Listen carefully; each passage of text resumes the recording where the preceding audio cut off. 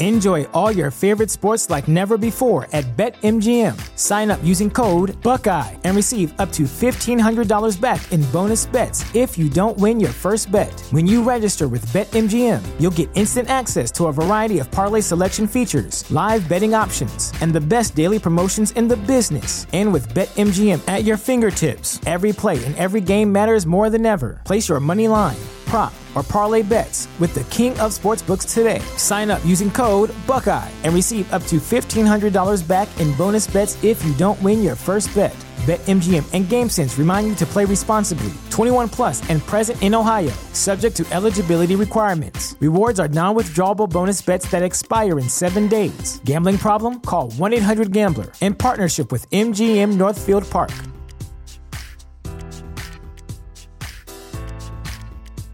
At Parker, our purpose is simple.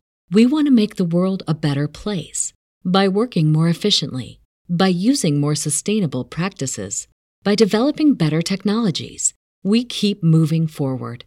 With each new idea, innovation, and partnership, we're one step closer to fulfilling our purpose every single day.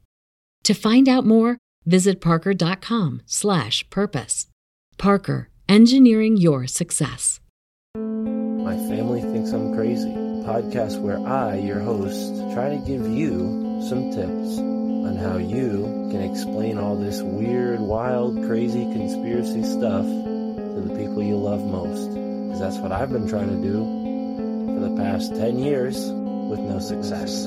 I've been telling everybody that our government is shady, but every time I do, my family thinks I'm crazy. The hollow earth, UFOs, aliens invading, fluoride in the water, they swear skies daily. When I talk about these things, they think I'm crazy. There's no escaping anymore the evil that we're facing. Illuminati mind control, they're sacrificing babies. The end of days, but anyways, my family thinks I'm crazy. What, they don't want to listen to you? No, they don't want to listen. They don't want to hear it. They're just like, oh, here we go, Mark. Off again with your... Mark being Mark again. Yeah. So, that's the thing about podcasts is when you're on the air, and it's like therapy, If I can't talk to my family about this stuff, I'll talk to you, Matt, and all our listeners. You'll just tell your whole podcast. Yeah. So who are we talking about today, Matt? They think that I'm crazy. They really think that I'm crazy. They really think that I'm crazy.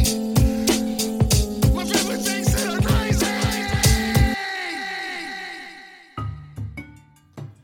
The nature of nature has mystified curious minds since the dawn of humanity, when ancient revelations were recorded in stone. Since then, man has found a myriad of ways to record information, yet few have innovated in the way of receiving that information. Today's guest is amongst the few who have. As a dowser, stonemason, and gaiographer, Peter Champoux has translated his intimate knowledge of the living earth and lithosphere into the complex art and science known as arc-ohm geometry, measuring and mapping out the biological, energetic, cultural, and metaphysical patterns into a framework that he calls the Gaia Matrix. I'm Mystic Mark, and thank you for tuning in to this episode of the My Family Thinks I'm Crazy podcast with Peter Champoux. The one I've worked the most with is the Kachina Ley, which comes out of the sacred mountain of Cuchama or Mount Tequete down in the Mexico-California border.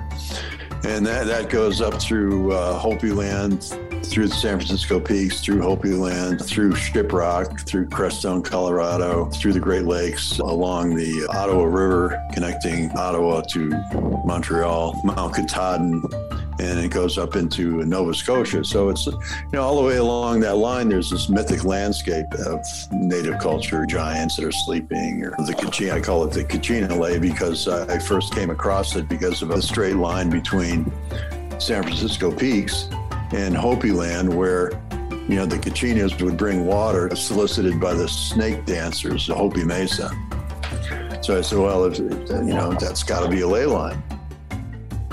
The 17th chapter in your book Gaia Matrix, if we could, and then you had some stuff you shared in the email that I'd love to get into as well. But the first time we had you here was such an awesome conversation. We really had a broad sort of spectrum view of everything you've been working on, and I was really grateful to have made it happen.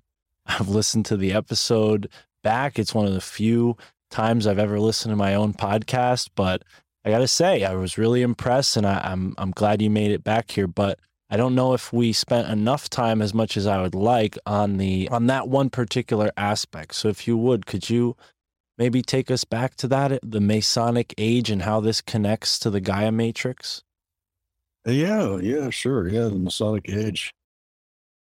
Yeah, the Masonic age was really the Egyptian revival. That's really when things got going in a big way here in the States. But it was, the United States was a Masonic experiment.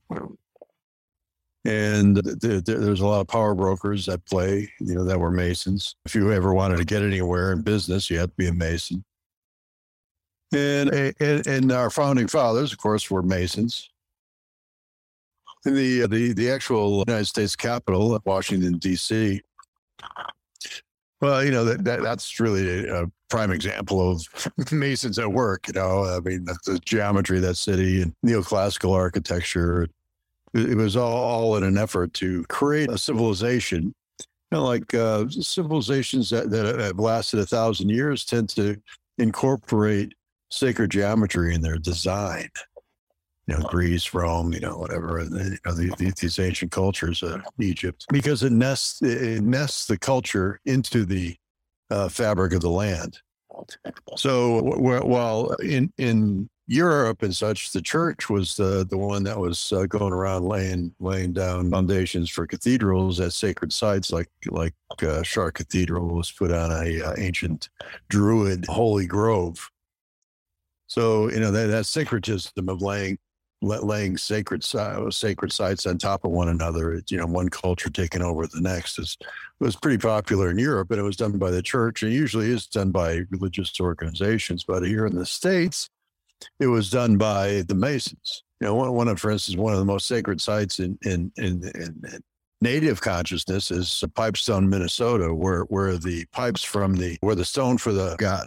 It was a perfect kind of rock. It wouldn't crack under heat, and it was easy to carve. The Masons bought that quarry and actually built their lodge there in Pipestone, Minnesota, out of that rock. But they still own the quarry, so that's kind of like, by owning that quarry, they are as a consciousness are connected to all the Chanupas. Everywhere there's a Chanupa, with that kind of rock. But back to Washington, old Georgie there, he was a 33rd degree Mason and a surveyor. So, there was a great deal of debate about where to put the capital city. And George Washington was the one that actually determined the site. And where it is right on the East Coast ley line, which I call the Acadian Ley. And they seem to have been aware of this ancient, or not ancient, but in those old times there, they called it the Satan's axis, because anything west of there was howling wilderness, and east of there was a civilization, if you will, or settlements. So that line going down through, which I call the Acadian Ley, goes down through from Nova Scotia through Boston, New Haven, New York City, Trenton, Philly, Baltimore, Washington, D.C., Atlanta, Georgia, down to Mexico City, and just a dead straight line. And it goes right through the center of Washington, D.C. So the axis where Washington placed the city was right on that ley line. Goes right through the center of the D.C. diamond.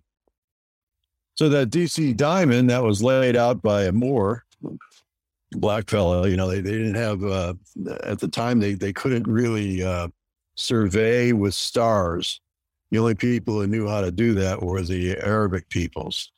So there was this fella that they hired to lay out the Washington, D.C. diamond, which is now it's cut in half because of the Civil War. Arlington, Virginia, is the county that makes up half of the diamond, and then D.C. is the other half of the diamond. Well, that north-south axis of the diamond is on the 77th parallel. So, everything with the Masons is all about number. They try to, it's frequency. And it's a spiritual number. It's an angelic number. It's one of the numbers of power and mastery and such. But as well, that line, if you take that 77th longitude. That's what I was referring to with the 77th longitude goes up north, goes right through the Iroquois Confederacy's home flyer, where the Taradaho had the central flyer of the Iroquois Confederacy. So, and that's where we got our design for our federation was through the Iroquois Confederacy. So by having that line going right through the Iroquois Confederacy, it's this syncretic overlay that was placed that connected one side to another. So there's some ceremonial magic going on there. Wow. Since I wrote the book, I've done more research and found that there's quite a patterning of the placement of cities in a phi proportion between one another. I've got a study. If anybody wants to get a copy of it, I can send it to them. But they really look like they were creating an earth grid out of the cities. Absolutely. Well, like for instance, Vermont, they didn't know, okay, where do we put the capital? Should be in Windsor, and they ended up putting it in Montpelier. And so if you go from Boston through Montpelier, it goes right to Montreal, another Masonic city. Right. And Montpelier is at the phi proportion, the life-giving ratio between between Montreal and Boston. So that Boston was one of the primary Masonic lodges, and Montreal was another. So they placed Montpelier there and put that gold dome on top of its capital, and to hold that frequency of light. So I think the Masons were altruistic in their efforts, but power corrupts, absolutely. And so a few of them got out of control, and there's ceremonial magic being used down, for instance, down by you in the Skull and Bones Club with the skull of Geronimo. I'm so glad you brought that up, Peter. As a matter of fact, yesterday on 3/22, the day we were supposed to have this conversation, I'm sure you know the significance of 3/22 as it pertains to Skull and Bones. The reason I had to delay was because I conducted a walking tour of a small group of people, and we took a walk from the bottom of High Street, right about where their tomb is, up to the cemetery where the intersection of High Street and Grove is. And the person who built the archway that goes, you walk through it to get to the cemetery is the same person that built I think the most recent renovation to the Skull and Bones tomb. But when you brought up the pipestone, I immediately thought of how the Skull and Bones tomb is built from Portland brownstone, which for those, local familiar with Connecticut, you'll know there's a town along the Connecticut River called Portland where there's this big gorge, or I forget the proper term for it, but it's like a quarry that's now filled with water where they had, mined all of this brownstone, and now people swim in it. It's like an outdoor adventure park.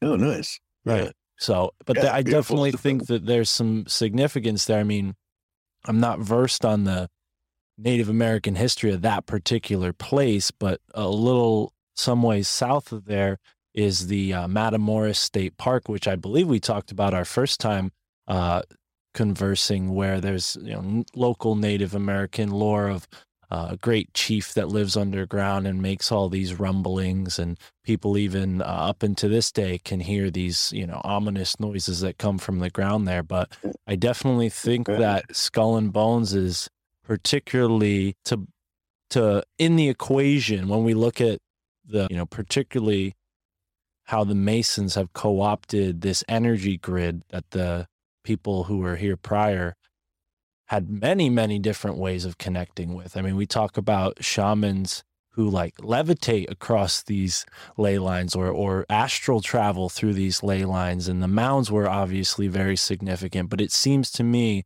like when we look at Skull and Bones, they have a very acute interest in the Native Americans, and I wonder if there's a sort of spiritual warfare at play. I think it's a kingship thing. Yale is a kingmaker, and so yeah, there is a spiritual warfare thing going on there. There, like Peabody Yale is loaded with all these native artifacts that never are never shown to the public. They're just down in the basement somewhere. That it's not there for a museum. There's just a collection. And I understand that there's just a horde of artifacts from Machu Picchu in there.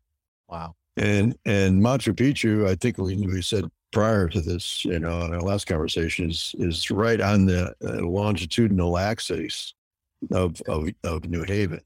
Wow. So it's used as to empower. I believe, as a whether they are aware of it or not, it does empower the faculty, the people, the institution of Yale, the institution of the Skull and Bones Club. Those artifacts. So you get a king like Geronimo, then you're taking the power that is the spirit of America and making it your own. Like you're like taking that power from them as a group. Right. So wow. Yeah, it's something very personal to me. I mean, I met someone who is a relative, so to speak. He comes from Arizona. His tribe is a descendant of Geronimo's group of people, and he came to New Haven in a sort of spiritual kinship, to develop that connection with Geronimo, to bring his spirit some peace. And when I was just, excuse me, a young college student, I ran into this guy, and he really, flipped my world upside down and taught me these things about Skull and Bones and how they had, done what they did to Geronimo. And recently I found another corroborating article, a story of some Chicago businessmen out on a hunting party who wrangled this outlaw named the Apache Kid. And at the end of the newspaper article, they said that they sent his skull and crossbones to Yale Skull and Bones. These guys out in Arizona. It's just, there's lots of evidence of this kind of thing happening. And then not to mention maybe the grave robbing association that a medical school in that time period would probably want to keep under wraps, right? We know that there's a fascination with cadavers. Benjamin Franklin, fits into the equation there as well.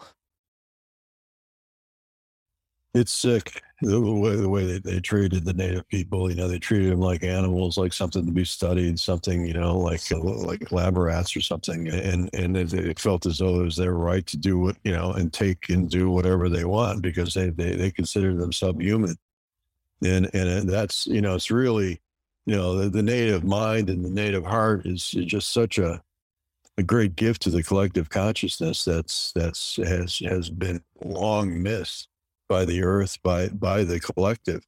We've lost our way as far as our relationship with planet because we've disconnected from the native mind, that indigenous mind. We've become the pyramid mind.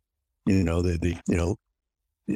all the whole Masonic thing was about the pyramid and top down power and debt slavery, you name it, multi-level marketing, it's just, it's all the church, the state, it's all pyramidal.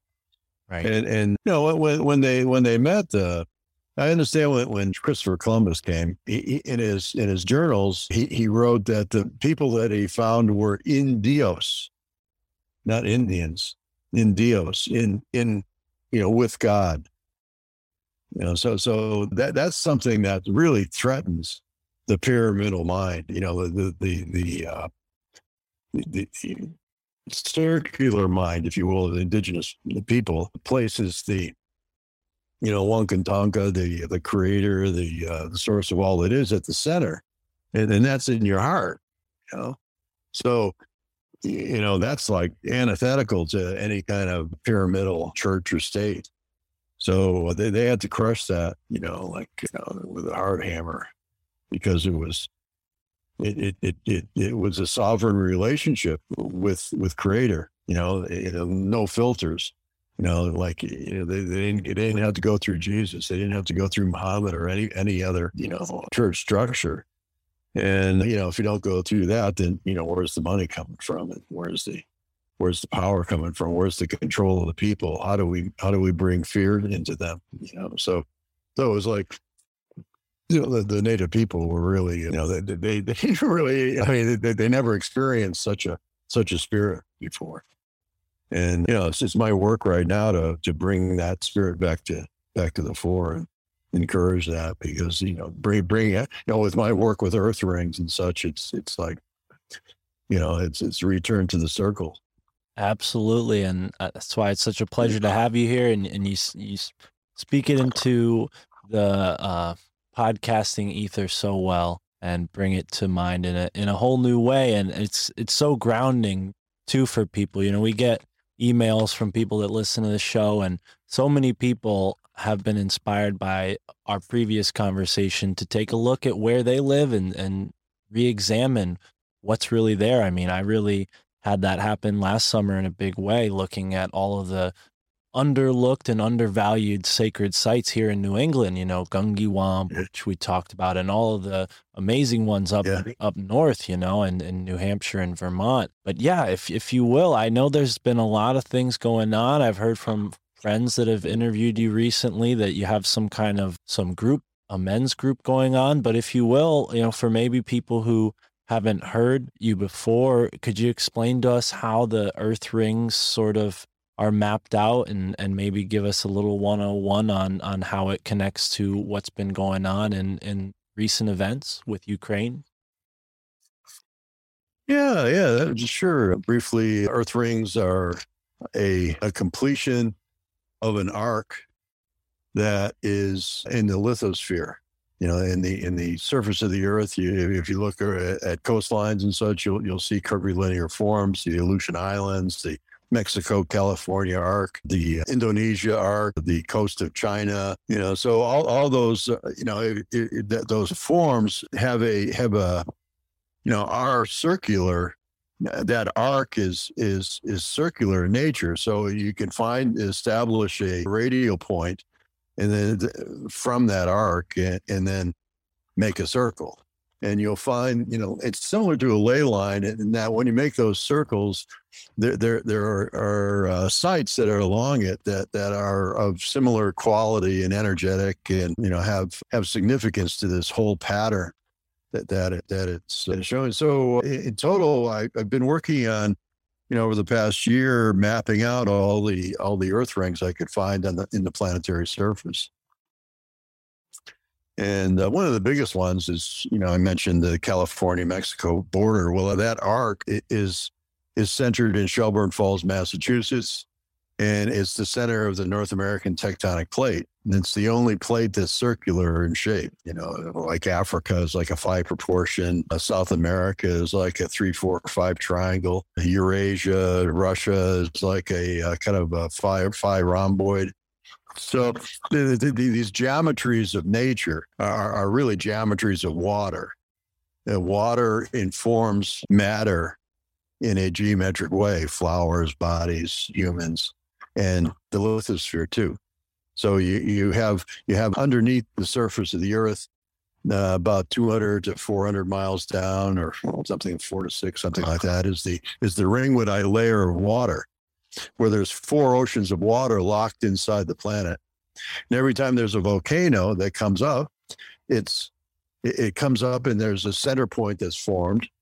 And that's often a center point of what I'm finding is that these earth rings have the center point is volcanic. So some kind of uplift that's occurred there. The New Madrid Fault is one center. Shelburne Falls is another batholith form that comes up. So it's in China. There's another one, the Kinnaman Gates. That's the center of the Chinese ring.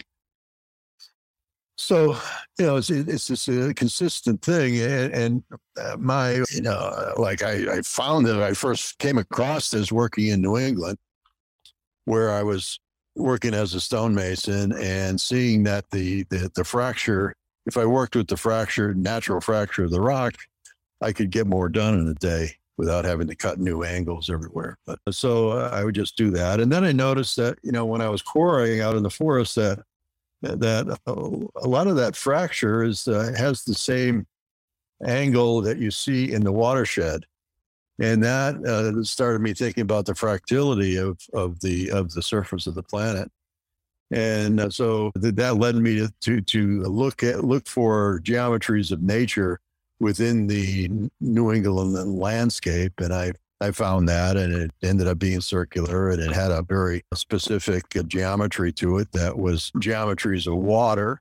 Water is a bonding angle of 104.5, 103.5, that type of thing, which is essentially the Great Pyramid. So the Great Pyramid is a solid form of a water interfacing with the biosphere of the planet. Long conversation on the pyramid, so I won't go there. But, well, I guess I'll have to if I talk about Ukraine. But it is, as time went on, it's repeatable, like science, if you do the same thing and you have the same results, then, you have a working theory. And so this working theory, I had, what is it? And I started looking at the planet as a cell, and studying the cell, that the membrane of the cell is where all the consciousness is, where all the signaling happens is in the membrane of the cell. The nucleus is just there for powering up things. And so, embedded in that membrane are all these geometric shapes and rings that are called the integral membrane proteins that communicate between outside the cell and inside the cell. A cell gives off something, it takes in something, and it's, there's all this communication that goes on. So I'm feeling that as though the Earth is a living cell, single-celled organism that has this membrane with this consciousness made up of people and all of the life, and that the information is being exchanged through these Earth rings. So if we can, I'm offering these Earth rings as a way in which we as a species can work symbiotically with the planet and work co-creatively with the planet. So a lot of these Earth rings seem to suggest a geopolitical arrangement. And Ukraine, specifically Chernobyl, or very near Chernobyl, is the center point of this Earth ring that I discovered many years ago. That is defined by the arc made by the boot of Italy and Scandinavia, and curving around over to the Ural Mountains, that's the eastern boundary, down along the coast of southern coast of Turkey and Greece. So it creates this curvilinear form, and just another Earth ring. And Ukraine is right at the center of that. So Kiev, I guess is, I've always pronounced it Kiev, but I guess it's Kiev and how they pronounce it there. Somehow they changed it. Yeah, is the spiritual center of, it's kind of like the Jerusalem of the Orthodox faith. Okay. And St. Michael is the archangel that is kind of, holds the energy there in Kiev. And it was a pilgrimage site for all of Russia. And it was from Kiev that the whole Russian gestalt came from, the whole Russian worldview, the identity of who, being a Russian is all about. So, losing Ukraine, I fear that Russia was losing its sense of identity. And it needed that for, the sake of its, who are we if we don't have Ukraine? The bread basket, Ukraine feeds 600 million people. So it's really it's a critical point, because there's two halves of a whole there that are in conflict. The whole Russian bloc on one side and the NATO bloc on the other. It's like both of them are looking towards supremacy over the other. So the NATO forces keep pushing. They put those bio labs pushing, next to Russia, more and more armaments next to Russia. And as a way to force Russia's hand to really, to create this supremacy. So where's this all come from? Why can't we all just live together? As Rodney King said. And that if you take the meridian, that goes through that center point of the Ukraine Peninsula or the Ukraine Earth ring, it's the same line as essentially the 30th parallel east, 30th meridian east, and that goes right through the Great Pyramid. So the Great Pyramid is what is attenuating the Earth cell and its membrane to come into pyramidal consciousness. Now, when you project the edges off of the Great Pyramid, for instance, the southeast edge goes right through the Kaaba in Mexico and in Mecca, the black stone right there in that black cube. I mean, right, couldn't be more accurate, as if by design that was placed right there on that ley line that comes off of the Great Pyramid. You go northeast and it goes through the Baha'i Temple and up through, Mount Hebron and, all the Jewish holy places, Mount Carmel. And, so there's a lot of religions involved with this setup of the Great Pyramid. And it's like the Great Pyramid is entraining that pyramidal consciousness into religion, into power, into structure. So where that north-south line is, which is essentially the Nile Meridian, which is, the Nile River is this really powerful energy form. The Nile River is the same diameter as the moon. So there's this resonant conversation between the two. Then you got all the stuff of the moon being a satellite and a alien construct, or it was delivered here to maintain our prison planet. Well, and if it was, it would have been maybe in that time period prior to the Great Flood, and when certain folks talk about Saturn being this sort of prominent body, luminary body in the sky, almost like a sun. Have you looked into that theory at all? Yeah. I've looked into that as that the before the flood there was a canopy of ice. That's where all the water came from, was the canopy of ice, and that canopy created a lens, so we could see the planets a lot clearer, as if it's like a telescope. That they were very much closer. And so you see a lot of ancient petroglyphs and such that show, Saturn and Jupiter, as if it's, you're looking through a telescope. And, they must have had a telescope. No, they had this canopy of ice that made the stars and planets seem all much closer. Right. And you talk about the pyramid being sort of like this, anchoring the collective planetary consciousness into a sort of solid state. Do you think the moon was placed for a similar reason? I'm speculating, of course, but what are your thoughts on the moon? There's a lot of studies of the pyramid that related directly to the moon. So I think the two are in a working concert with one another. Okay. And would that be true for every pyramid, or is the Great Pyramid the only candidate? Well, that particular one has the real tight geometry in that way. Right. I think that there was a cult of the pyramid that went out from there. And, so you find stuff all over the place. These pyramids all over the planet. There's some interesting work done by this man by the name of John Shaughnessy. He lives up in Dalton, Mass. And he noticed that the pyramids of the world are at a 180-degree opposite side of the planet to major volcanic structures. So he feels as though the pyramids were placed there to harmonize the destructive forces of volcanoes. Wow. Yeah.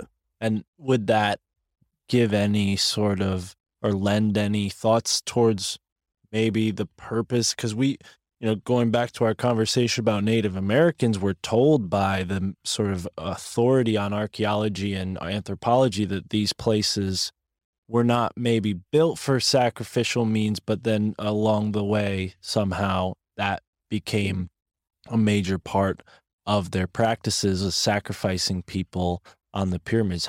Does that play into this equation at all?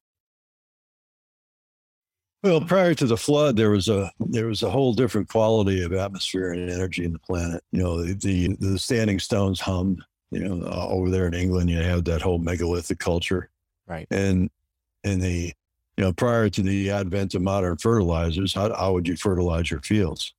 So they would place these big megaliths in the center of these fields, and it would ground the telluric energies and the electromagnetic energies, lightning, and bring that nitrogen into the soil and make things sweeter.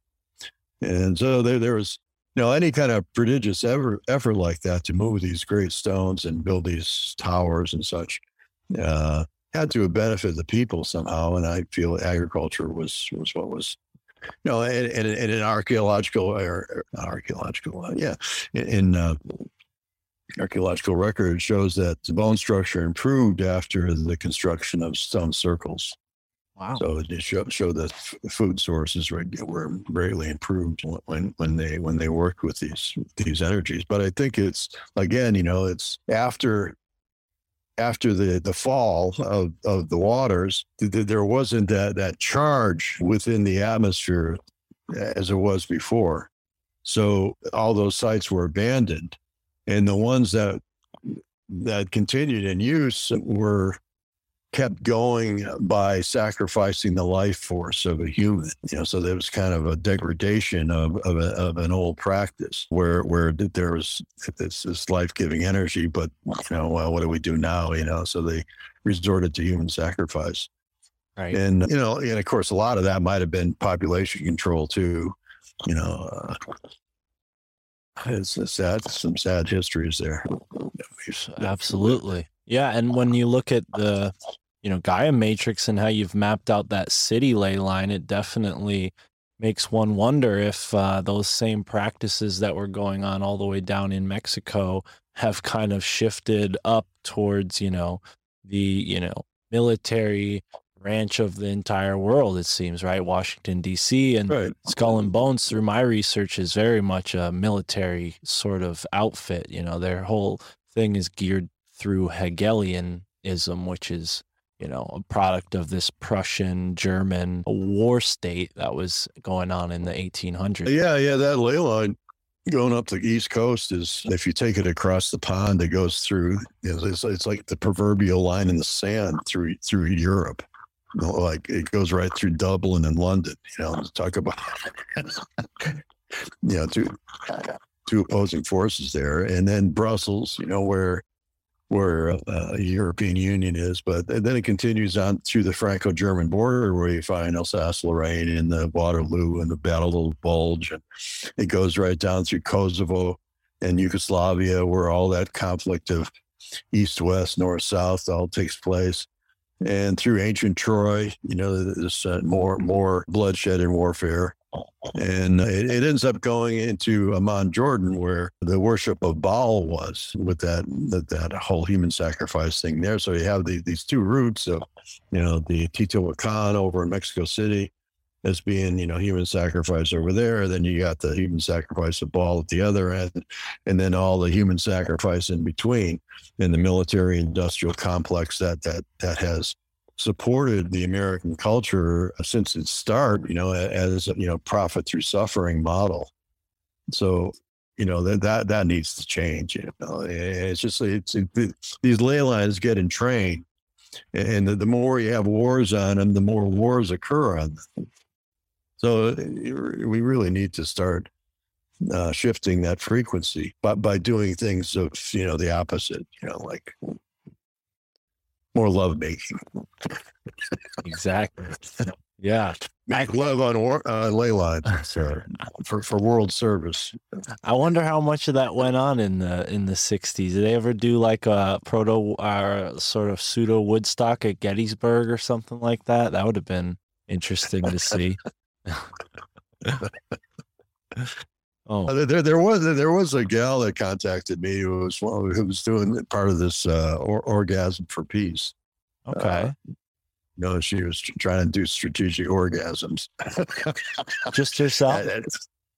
Well, no, she was, working on getting a lot of people. It was actually, it was a global movement at the time, to, one of those things, orgasms for peace. Well, Yeah, so- I think there's a couple podcasts that do something like that. I'm sure. But when it comes to, solutions, we definitely always want to orient the conversation towards the solutions. I know last time we spoke, you said you're working on rewatering the West. I recently had a really great conversation with a guy named Mitch who uses orgone to bust towers, and he's even seen some cloud seeding happen from certain orgone placements, especially in conjunction with where 5G towers are and different other installments of that nature. Have you looked into orgone at all, or thought about the this possibility? I know Wilhelm Reich is kind of famous for orgone energy. It's not quite the same as what Mitch makes, but what are your thoughts on that? Well, I've used orgone pucks in activating. No, specifically, we're activating the Great Lakes. We placed a whole bunch of them all around the Great Lakes, and it was the same it was the same design puck. And I think when you have the same design, same setup, same size, and place them geometric, that's what we were doing around the Great Lakes. It activates the Great Lakes and draws in water, and because water wants to bond with water, and these orgone devices tend to attract water, attract clouds. Like what's his name, Wilhelm. Was doing the cloud busting stuff, and so absolutely, orgone works. It's good stuff. Right on. Well, it's good to hear some corroboration there. But I know we talked a lot about stones and their ability to tap into these sort of unseen forces. Have you seen more success using stones with the same intention and purpose? Well, what I do when I'm out in the field and don't have orgone, I use gold leaf. So as I place gold leaf or gold, the frequency of gold is something that connects the worlds. The Kogi of northern South America, Venezuela, Colombia border, and the Sierra Madre mountains there, they remained isolated for 500 years and kept the knowledge. And one of the pieces of knowledge was that gold is not a monetary value. It's only a spiritual value. So the Inca had all this gold because they were trying to ground his spiritual energy and transmit his spiritual energy between the earth and the cosmos. So the Kogi would place gold effigies at their sacred sites.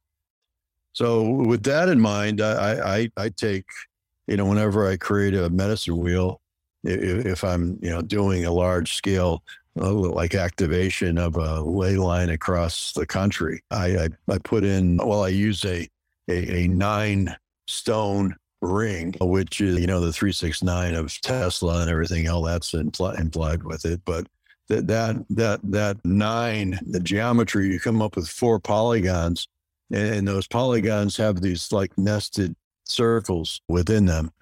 And those circles relate directly to the sizing of the planet. So when you put a Neogram stone ring down in the ground, it's communicating directly with the planet.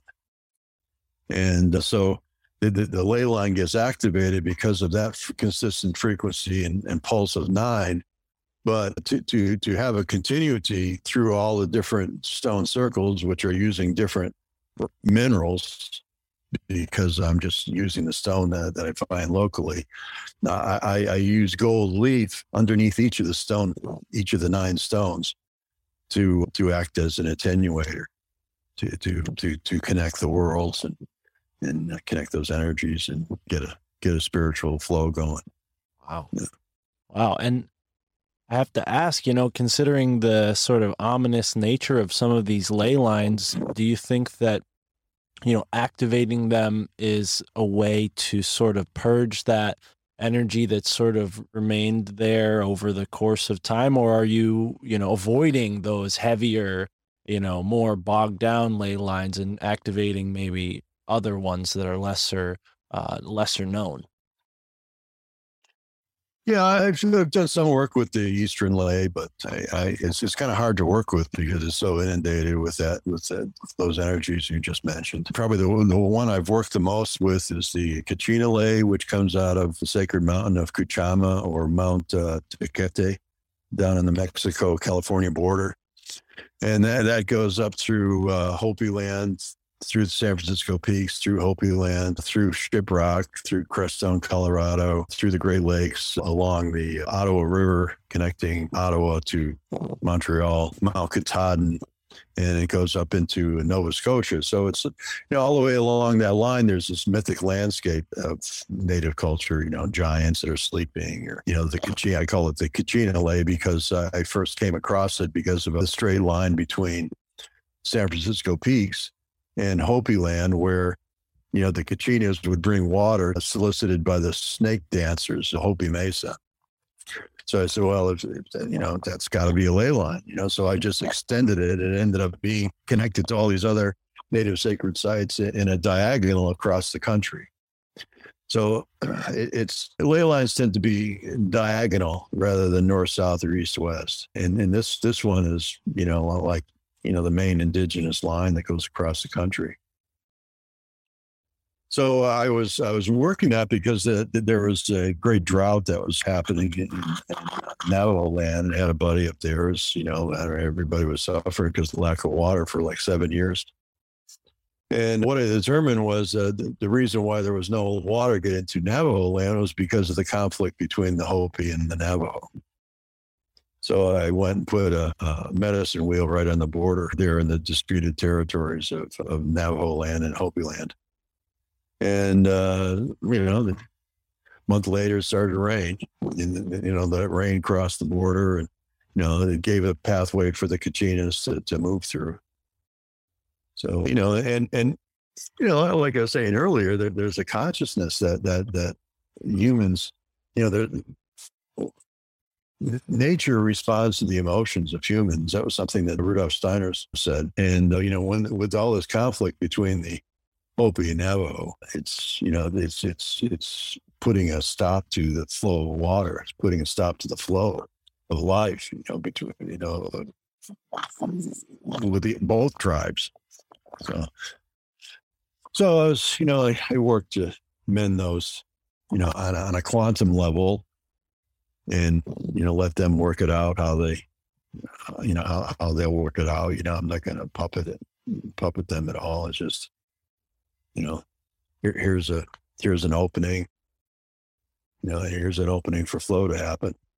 Right. That's awesome, man. And I think that's something that I tried to do with the walking tour yesterday. Being 322, I didn't want to, make a big scene or anything, but I thought just being aware of these things on this day could maybe shift the energy in a positive way. And I think you're doing that to a science, and it's really inspiring to see. I mean, the Kachina, for people who aren't familiar, can you describe those a little bit? Because my grandparents were quite the travelers. They drove all across the United States, and they brought a little Kachina doll home with them as a souvenir from, I assume, Arizona. But can you explain the significance of those? Well, they're nature spirits. They're powers. They're the powers of nature in an animist expression. Right. It's there's I don't know, a lot of different Kachinas, different purposes, and now I can't really name them off, but the rain Kachinas come from San Francisco Peaks. They're in the out here in the west. The mountains are what creates the water. So the heat from the valley gets drawn up the side of the mountain, and then it turns into a cloud, and that cloud then lightning and thunder, then rain. And then the clouds move out, and then you have these monsoon storms that happen here in Arizona, right, in the summer. So that's the Hopi snake dance. They do it every 2 years. It's specifically to draw the water to their cornfields, and that's the water Kachinas who live in the San Francisco Peaks. So there are different places where the Kachinas live, not like like one is San Francisco Peaks, another place is Shiprock. And those two places are in alignment with the Hopi Mesa, where the snake dance is done. Right. So that's what creates a ley line, a series of natural and cultural features that have a similar quality and attribute, right, over a distance. Well, and I think it's important to ask, maybe, because I think there's a little bit of an association that the ley lines become like a road for these beings to travel along. How much stock do you put into that? I know there's this sort of lore of like the roads of the dead that like were created in England and other places to be like specifically for the souls to travel on. They weren't designed for people to travel on.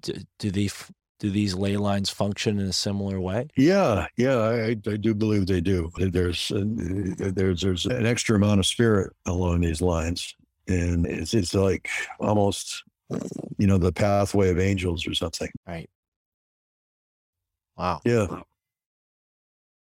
Yeah, it definitely brings, a lot of positive, imaginative sort of, it makes you want to travel there, but then you hear these stories of like skinwalkers and dogmen and these other maybe less friendly beings that also travel these ley lines, and I don't know, it makes you think twice.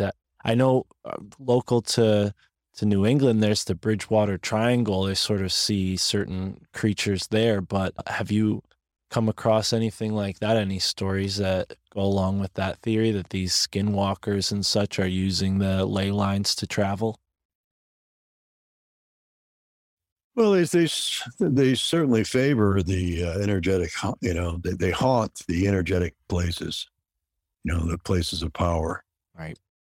And it's like skinwalkers and those kind of discordant expressions of spirit. Kind of are found where this ley energy has short-circuited. So they're just like an expression of, a loose electric cable that's going around zapping people. Yeah, I think we ought to recommend building. And I think that they come into those places as a way to heal them. Like taking on the negative energies, transforming them. But it's spirit is always in service. It's even the devil's in service. Right. It's just Yeah, everyone plays their role. Yeah, I'm glad you said that, because I was going to ask, maybe if people should go over to Skinwalker Ranch and place down some enneagrams with the gold leaf on them, but it sounds to me like the right thing's already happening. If the right thing's already happening. Yeah, it's transmuting. Yeah, that's pretty close to the 42nd parallel and the alignments of east-west mountain ranges. If you go across the 42nd, you find a lot of east-west mountain ranges. The Caucasus Mountains, Mount Holyoke, just north of you, the Mount Holyoke Range goes east-west, and the Uinta Range, which the Skinwalker Ranch is right at the base of, is also east-west, and that's the 42nd parallel as well. Right. And that 42nd is like an empire line. It goes through Rome, it goes through Beijing, it goes through Boston. A lot of the Masons, when they set up, like surveyed the state boundaries, and 42nd parallel was one of them that they used for the boundaries. California, Oregon, Wyoming, Colorado, Connecticut, New York, Massachusetts, right? Connecticut, Massachusetts, New York, Pennsylvania. So it's a frequency of power. So like the Skinwalker Ranch, in my conversation would be kind of like the discordant energies of these empires that are attenuating that particular latitude frequency of the planet. The latitudes are frequency energetics, like the equator, the 19.5 degree latitude, has a lot of volcanoes on it and such. Right. It's not like the solar plexus to the planet. Right. Yeah.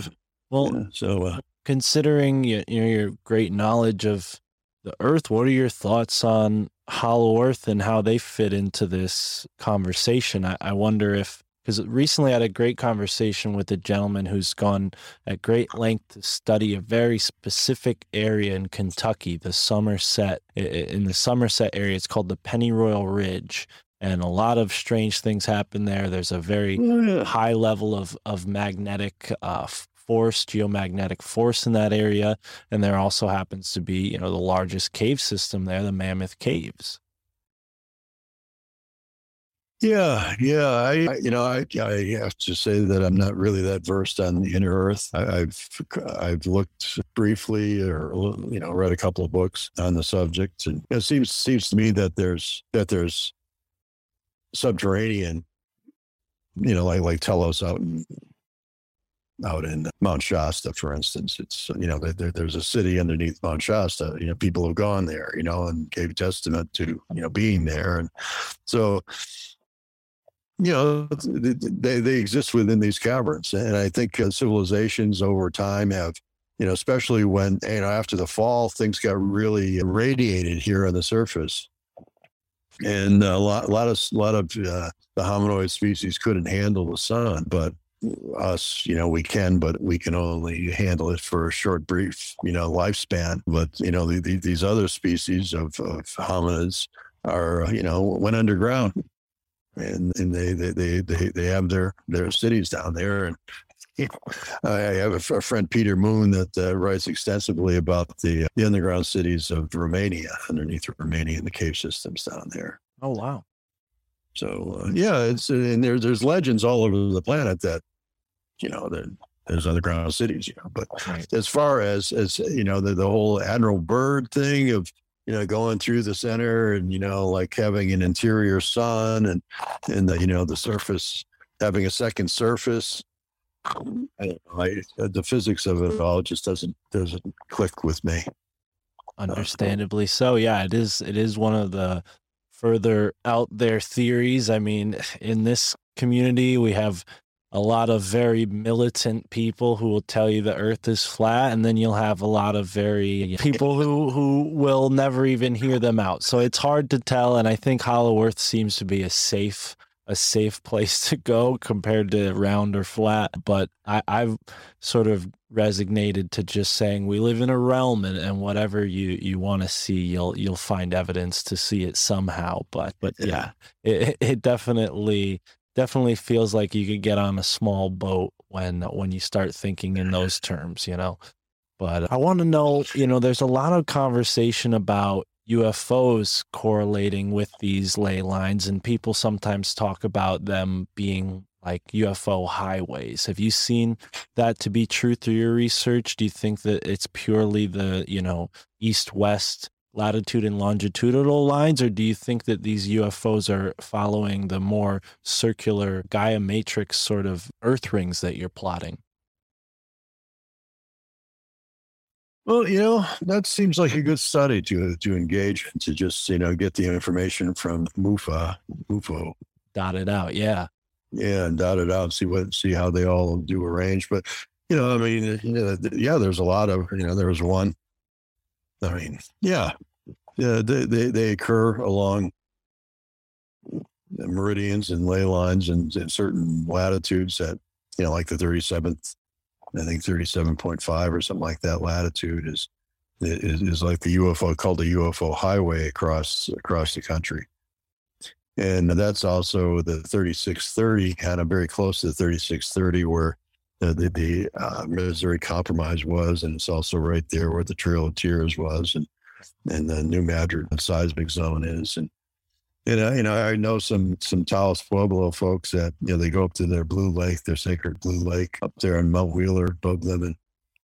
And they often, and that's right on the 37 on the UFO highway, where Dulce is, where Area 51 is. And, so you get this, like an attenuation there of that specific thing. But that's also very close to that 38th parallel, which is, the where Washington, D.C. is, where the border between, North and South Korea. So there's a lot of this nuclear tension that's on that frequency. that line. So, and the UFOs have been shown that they're very concerned about nuclear energy. And, they go and switch off nuclear bombs sites and stuff, and kind of surprise the generals. And, so, working that line, it also goes over through Hiroshima, Nagasaki, and all that stuff, So again, they might be like skinwalkers working a frequency to try to mitigate this nuclear threat. Right. Yeah. Right. Yeah, that's an optimistic take I'm willing to put stock in, because it seems to me like we have more people saying that these aliens are here to help us. It seems like the conversation has shifted towards them being more of an intergalactic, interdimensional nature rather than, from another plane, from another place. So, yeah, I think that understanding the Earth's energy must be crucial to how they get here, wherever they're from, whether it be another dimension or even underground or in the ocean. There's talk about USOs, right? Unidentified submersible objects. That's what it is. Yeah. Well, Peter, I feel like we could talk for great length of time, and I do want to have you back on. Unfortunately, I don't have the most time, but I do want to give you a chance to give people a big, a good idea of what you're up to now, how they can support, how they can follow up with you. I hope that folks have picked up some of your books. The Moon River book and Gaia Matrix are two books that I own. I'm sure there's more that I have to pick up, but can you let us know what you're working on and what people can expect when they go and check out your work? I apologize for my website. It's needing of updating by many, many years. And my Moon Rivers and Carbontero is out of print. I failed to sign my global agreement, so I haven't, set that back up again. So, but Gaia Matrix is available. American Society, Dowser's bookstore is a good source. Vortex Maps is another source for that. They sell them for $135 on Amazon if you want to spend that much money, but other sites are the $30 for. My email, my website is geometryofplace.com, and it's just my name on Gmail. If you want to get a hold of me, but my present focus of interest is Wounded Knee. I went out there Wounded Knee in Pine Ridge Reservation, South Dakota. I went out there last July and found it to be a Masonic installation that has entrapped and kind of bonded the native consciousness as the omega point of the Indian wars. So there's all that Holocaust, all that native Holocaust, all that collective trauma is just in a big knot there around this mass grave that was ghosted. The band of Bigfoot was ghosted. They were the ghost dancers. And then that was a power that the church just wouldn't put up with. And they went in there and consciously circled these people in a sacred circle of death and killed them all. And, over a 9-hour period, they hunted everyone down, just stabbing men, women, and children, mutilating a lot of the women and children. And then the following day, the grave diggers, came along and stripped the bodies of all the ceremonial objects and buried them separately. And they were all taken and moved to, after the fact, they got these artifacts and found a buyer out in Massachusetts, out in Barre, Massachusetts, near the Quabbin, and which is right along this ley line that goes from Boston up the Mohawk Trail, along the Mohawk Trail, up through the Mohawk River Valley, through the Iroquois Confederacy, over through the Great Lakes and down into Pine Ridge and right by Wounded Knee. So the artifacts are being held in a place where originally was, the King Philip's War it was the alpha point of the Indian Wars. It was, it was that war defined this idea of the only good Indian is a dead Indian. And it went on from there. There are a lot of massacres in Massachusetts and on up through New York State and all across the country. The Holocaust of the native people, 40 million people killed. Right. And so that's all tied up in Wounded Knee. And it's in this, it's kind of like in this ghost dance of repeating this energy of this drama triangle of hero, perpetrator and victim. And the 1974 AIM takeover of Wounded Knee was kind of like just an echo of that. That same energy. So we're right now, we're actually this April 6th, I'm part of a delegation that's going to Barre, Massachusetts to demand the return of these sacred artifacts back to the people of the Lakotas and Dakotas and Nakotas, as well as the Bigfoot band. Our plan is to take some of the, they even have scalps and stuff involved in this collection. So, those will be ceremonially, returned to the land. We have microbiologists that are going to analyze the blood that's on the artifacts to determine which family, to determine the DNA so that the artifacts can go to the proper family for them to do, to have a resolution, of all of this energy. So it's kind of like it's this healing that we're trying to make so that that whole Wounded Knee thing is just suppressed. The name. Think of the name Wounded Knee. It's like the Indian people can't hold their own weight, right? Because they're in this state of constant suppression of human spirit. They're not allowed to express life in their own worldview. They're being forced into that pyramidal form. So I'm writing, I've written an article that'll be published in the next publication of New Observations magazine, which is a free online magazine that you can read. It's a PDF, or you can buy it as a paper form. But I'm part of an issue that's devoted exclusively to Wounded Knee. What happened there, what really happened there, and what from an academic point of view, and I'm writing it from a geomancer's point of view, and how to rectify that. Like right now, the graveside, the alignment of the graveside is at 33 degrees northwest. So it's like there was some mason on site that said, okay, dig the hole right here at 33 degrees, and that goes right to Rapid City. And Rapid City is like in the state of apartheid with the native people there, between the natives and whites. And it's like, it's just death, death for the native people if they go there. And just 3 degrees to the north, it goes right to Bear Butte, which is the kind of the holy land of the Plains Indians. It's where everybody went for vision quests and such. The Great Bear, the hero. So right. It's like I'm trying to talk as a geomancer, I'm trying to talk the Lakota people into getting this reorientation somehow of the grave site so that the ancestors have a clear path and portal northward, to release. They're kind of these Lakota spirits are trapped. They're trapped by their own people because they've, there's this Wounded Knee Survivors Association, so it's like this victimhood thing, and everybody's in a victim state. So by changing this orientation back to the Great Bear, the Bear Butte, there would be this release of spirit that would happen, and an opening of and a return of the native consciousness to the world consciousness, which we desperately need right now.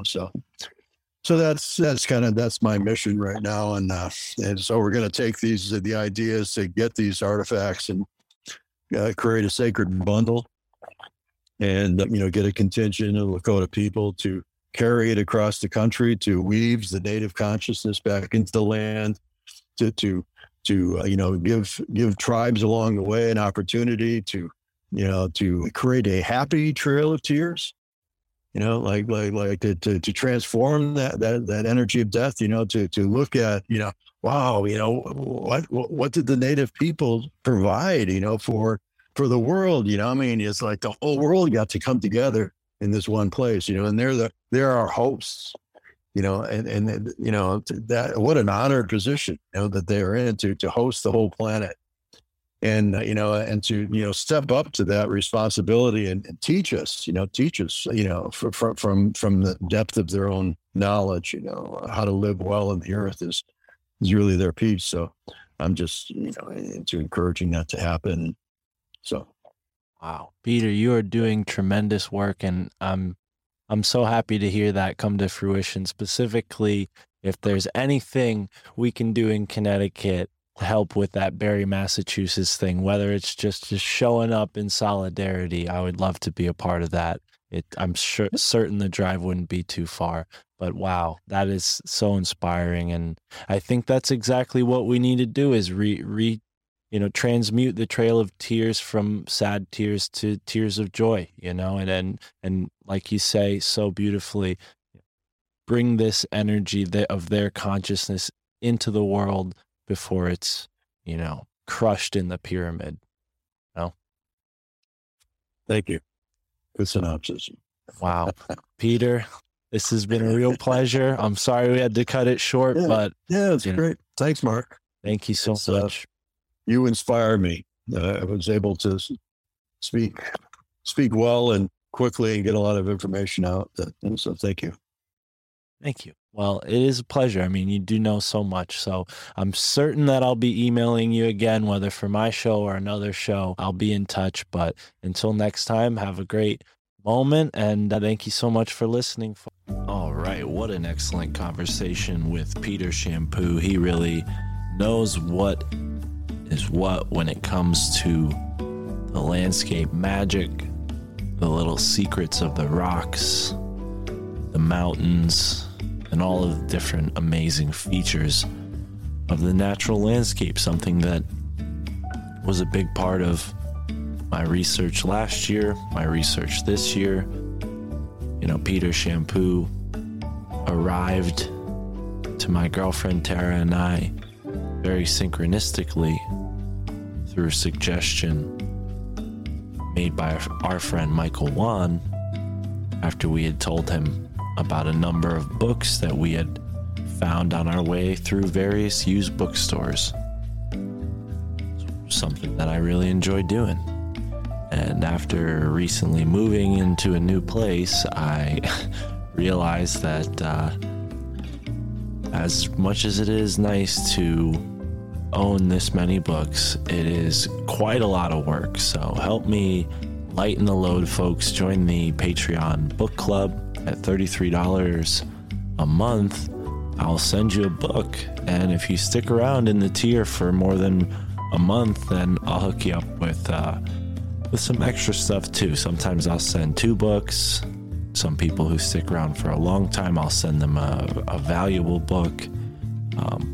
Not that each book isn't valuable in and of themselves, but something like a hardcover or maybe a book that I have trouble parting with, that sort of thing. So definitely a lot of awesome bonus stuff to be had on the Patreon at every tier, whether it's $2, $3, $5, however much you can support us with. And I've had a rough week, folks, very busy. Sorry about the hoarseness in my voice. Rough day. Show us some love with a one-time donation. Check out the merch store. Those are all great ways to support the show. Next up in today's Wednesday double feature, I know last week we didn't do an extended outro, but this week we got my new buddy Shane Jones, who emailed me about how this podcast has inspired him. I appreciate the feedback. Thank you so much, Shane. And I gotta put it out there, Shane is relentless.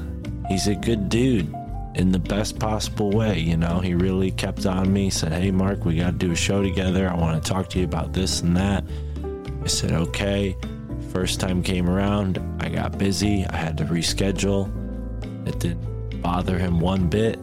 He stuck around, and we did an episode a couple days ago. Last night actually. And it was great. It was really nice connecting with Shane, and his podcast is just getting off the ground. It's called Inquiries of Our Reality. And best of luck to you, Shane. I really appreciate you joining me on the show. And it was a great conversation. He shared his story with us, told us about some of the weird, fascinating, bizarre, and paranormal things that have happened to him. We talked about his use of psychedelics and how that unlocked some doors for him. And then we talked about the cannabis industry, industry that he knows very deeply. He works in the Michigan cannabis industry. And like I said, it's always cool when people reach out and say that the show inspired them to start their own. And if you're out there listening and you have a podcast, hit me up. I have a podcast cooperative called Alt Media United, and we're growing every day. More and more podcasts join in. There is no obligation to be a part of it. All you need is a podcast or any form of content creation, really. If you're an artist, get in touch with us. There are ways that you can help out. If you're a musician, it might be tough, but there are ways for you to help out.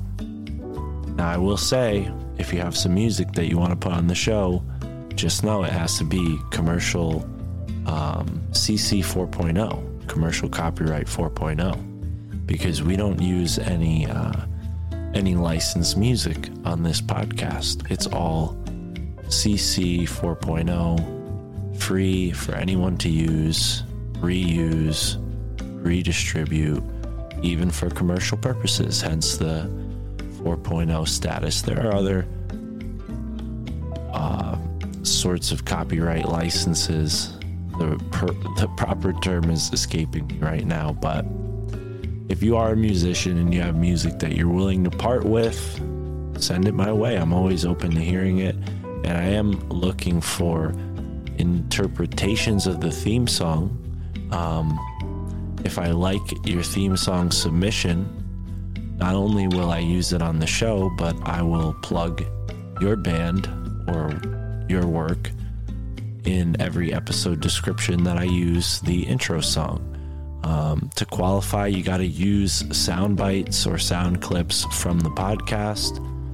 You can go back and use the same one that you hear in the intro song that we use now, the conversation between my friend Matt and I. That was a part of episode 1. My friend Ark from Destiny Lab took parts of that conversation and mixed it into the intro song that you know and love.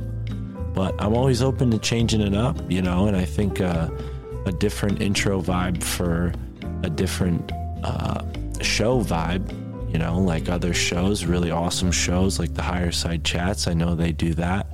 Greg puts, different outro songs depending on what the vibe of the show was. And I like that. I'm very much someone who believes in taking what you think is working and inspiring and mixing it into your art. They say all art is stolen. I like to say, all art is collaborative, because here we are in this connected collective consciousness, all creating our own unique co-creation in the vast sea of consciousness and conspiracy, because this is a conspiracy podcast, folks. And if you are looking for that conspiracy goodness, don't worry. This Monday, we've got a legend, a living legend in the conspiracy research world, joining us on the show for episode 155. If you're on Rockfin, you already know who that is. But if you're not, stick around for Monday or sign up on Rockfin. Get it for $9 a month. You don't just get that. You get a whole bunch of other awesome content creators, tinfoil hats on there. Obviously, Isaac Wisetop is another person I watch on there. I like watching Broken Sim.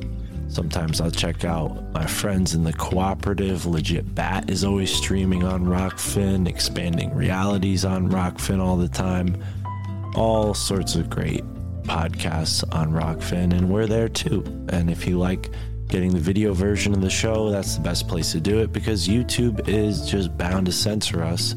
And unfortunately, the only way besides Vimeo to upload videos to Patreon is through YouTube. So we'll see.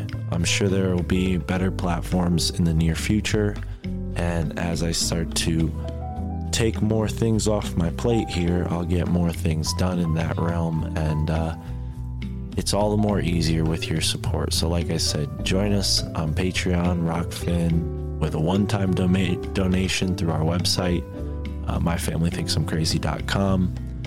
And you can also just join in on Telegram and include yourself in the conversation. That's awesome as well.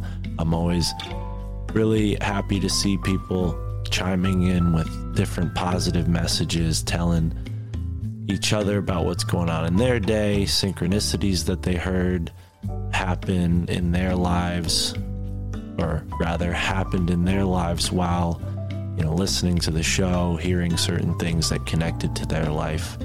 I love seeing that kind of stuff. So go over to the Telegram, leave me a voice message if you want to air yourself on the show. Be sure to leave your name in the message, and I'll play it on the show.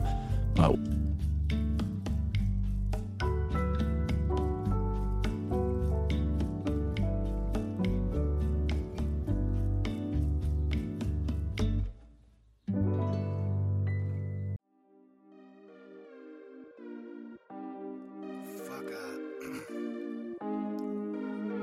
Man, I think I'm fucking peeking right now. Wait, I'm peeking through the curtain. Cells out of service, can't reach me on the circuit. I'm peeking through the curtain.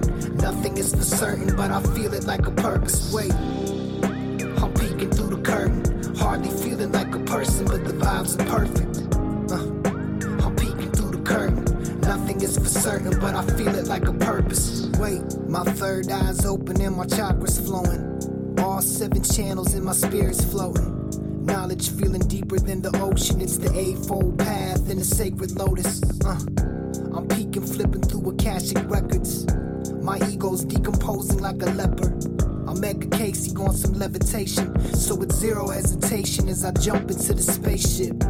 I'm weary from faking like an earthling, while skyfish dip and dive above the earth circling. I'm spiraling, sacred geometry, studying my old selves like it's anthropology. Honestly, feeling like life's a comedy, as big a game as a paper-run economy. I've been playing safe, but safest for the weak of heart. Wait, I'm peeking, tearing everything apart. Wait, I'm peeking through the curtain. Cells out of service, can't reach me on the circuit. I'm peeking through the curtain. Nothing is for certain, but I feel it like a purpose. Wait, I'm peeking through the curtain. Hardly feeling like a person, but the vibes are perfect. I'm peeking through the curtain. Nothing is for certain, but I feel it like a purpose. Wait, I'm beta testing old theta frequencies. I lay to rest the ego and the frequent themes that keep me seeing life inside a box. Small minds, kick rocks, Pandora, let's talk. I might need a suture for this rift in space. I might stay and see how Lucifer's fruit tastes. I'm hungry for knowledge and hungry for infinite. And every time I'm peeking, I can see it for an instant. I'm peeking through the curtain at the crowd. Sheeps in their seats and the wolves on the prowl. Zeitgeist, spirit form walking through the aisles. Consumerism living in their vacant smiles. Now I'm peeking through the curtain at the sky. I ain't even gotta try, gaining wisdom on the fly. I'm touching base with things I can't explain. Gods without names on a different plane. Wait, I'm peeking through the curtain. Cells out of service, can't reach me on the circuit. I'm peeking through the curtain. Nothing is for certain, but I feel it like a purpose. Wait, I'm peeking through the curtain. Hardly feeling like a person, but the vibes are perfect. I'm peeking through the curtain. Nothing is for certain, but I feel it like a purpose. Wait, I'm peeking through the curtain. Cells out of service, can't reach me on the circuit. I'm peeking through the curtain. Nothing is for certain, but I feel it like a purpose. Wait, I'm peeking through the curtain. Hardly feeling like a person, but the vibes are perfect. I'm peeking through the curtain. Nothing is for certain. uncertain, but I feel it like a purpose. Wait.